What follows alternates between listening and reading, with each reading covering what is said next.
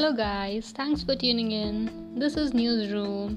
Today, we are discussing about bitcoins, cryptography, what is blockchain, supply of bitcoins, are bitcoins legal in India, and much more. So, if any of these topics interests you, then you should listen to this podcast till the end.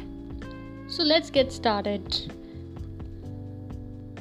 So, what are bitcoins? Bitcoins are cryptocurrency, virtual currency, which means that it does not have a physical presence. Founded by an unknown person named as Dr. Satoshi Nakamoto in the year 2008, but it actually came into use in 2009. So, one question arises here that why the founder has kept himself anonymous. The reason may be he does not want the growth to be hindered by his personal action, or simply he wanted to avoid glory. So, in order to understand what are bitcoins, we need to understand first what cryptography means. So, cryptography basically means the art of writing and solving codes, means encrypting or decrypting the codes. It is the process of converting ordinary plain text, means simple plain text, into unintelligible text, and vice versa. Unintelligible means the text which cannot be understood by any person. That means only the sender and the receiver are aware about what the transaction is about. This is a method of storing and transmitting data in a particular form, so that only those for whom it is intended can only understand and process it. So this feature makes it more confidential and more integral. Cryptography protects the data by converting it into a secured format that cannot be understood by anybody other than the sender and the receiver.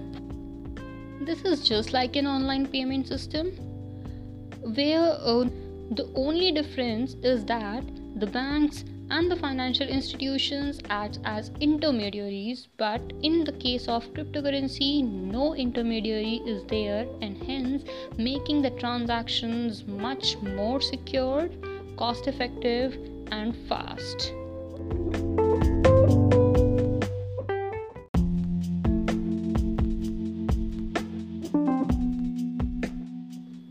Guys, that's it for the cryptography part. Next, coming to blockchain.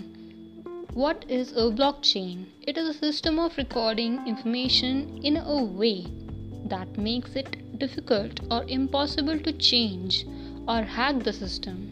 It comprises of two words. First is block and another is chain. Block, firstly talking about block, the information of the individual is recorded in a block, and the information stored in those blocks is linked together, which is called as a chain. Here a question arises, what type of information does these blocks stores? They stores all the information of the transactions that takes place, like the sender, the receiver, the time taken for the transaction, or the amount of sale and purchase, and the other informations related to the transactions. So in simple words, we can say that blockchain means the information of the individuals is recorded in a block, and once this one block is completely filled, another block is made, and the first block and the second block are linked together, which is known as chain, hence the name blockchain. Simple. Now, does the government of India allows to invest in bitcoins? In April 2018, the Reserve Bank of India issued a ban on Indian banks to have association in crypto companies. However, this ban was lifted by the Supreme Court of India in 2018. So the bitcoins are as on date legal. The government of India has allowed to invest in cryptocurrency, but that doesn't mean that you treat it as a legal tender. So the government has not allowed the cryptocurrency as legal tender, which means that you cannot use it like money, like for sale and purchase purposes.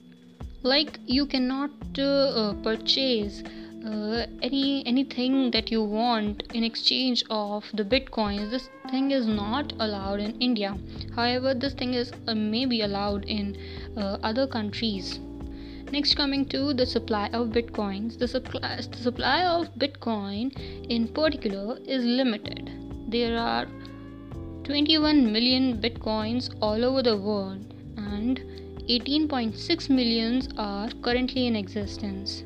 This means that the creator has created 21 million bitcoins, and out of 21 million bitcoins, 18.6 million bitcoins have been mined by the miners.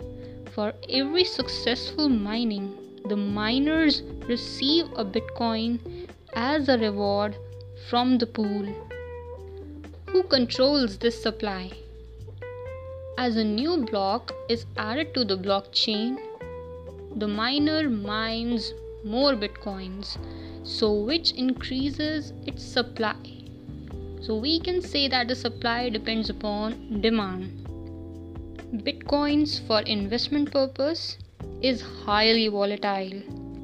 In December 2017, the price of one bitcoin was $19,000, but in March 2020, the prices have shown a huge fall, as low as $4,000 per bitcoin, and in the same year it was as high as $42,000 per bitcoin in the same year.